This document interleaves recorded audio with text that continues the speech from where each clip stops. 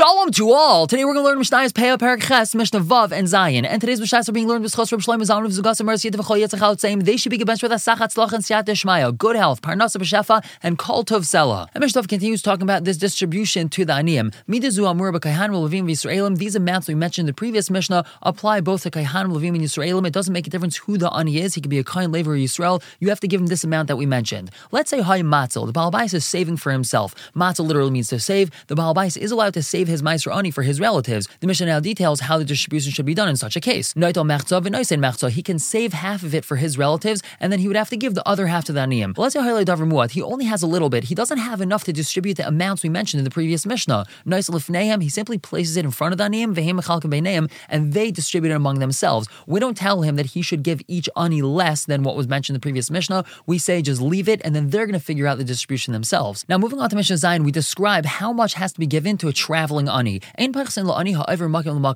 Ani which is traveling from place to place, we're not allowed to give him less than the following. Mikikar b'pundyan me'arba sayin b'sela. We have to give him a loaf of bread, that's a kikar, which costs a pundyan, which is a type of coin, at a time when 4 saw of wheat cost a sela. When wheat is that price, a loaf that could be purchased for a pundyan was a particular size. That's the size an Ani needs to be given, even if wheat isn't that price. That's because a loaf of that size is enough to sustain him for 2 meals. Let's say Lun, he's going to be sleeping overnight in the city, so we have to give him that which he needs for sleeping, a place to sleep, beds, pillows, and blankets. Shavas, let's say he's staying in the city over Shabbos. We have to give him enough food for 3 meals because we eat 3 meals on Shabbos. And now we're going to learn about 2 different types of tzedakah funds. If an Ani has enough food for 2 meals, he's not allowed to take from the tamchui. A tamchui was the fund that distributed food to Aniyim that needed food right now. They needed it for the next 2 meals. If he has enough for the next 2 meals, so he's not allowed to take from the tamchui. Let's say Mazan Arba Sudais, if he has enough food for 14 meals, that means he has enough food for an entire week. He's not allowed to take from the kupa. The kupa was the neighborhood or the city fund that distributed funds for the Aniyim for the week. Since he has enough for the week, he's not allowed to take from that fund. And now a little bit about this kupa.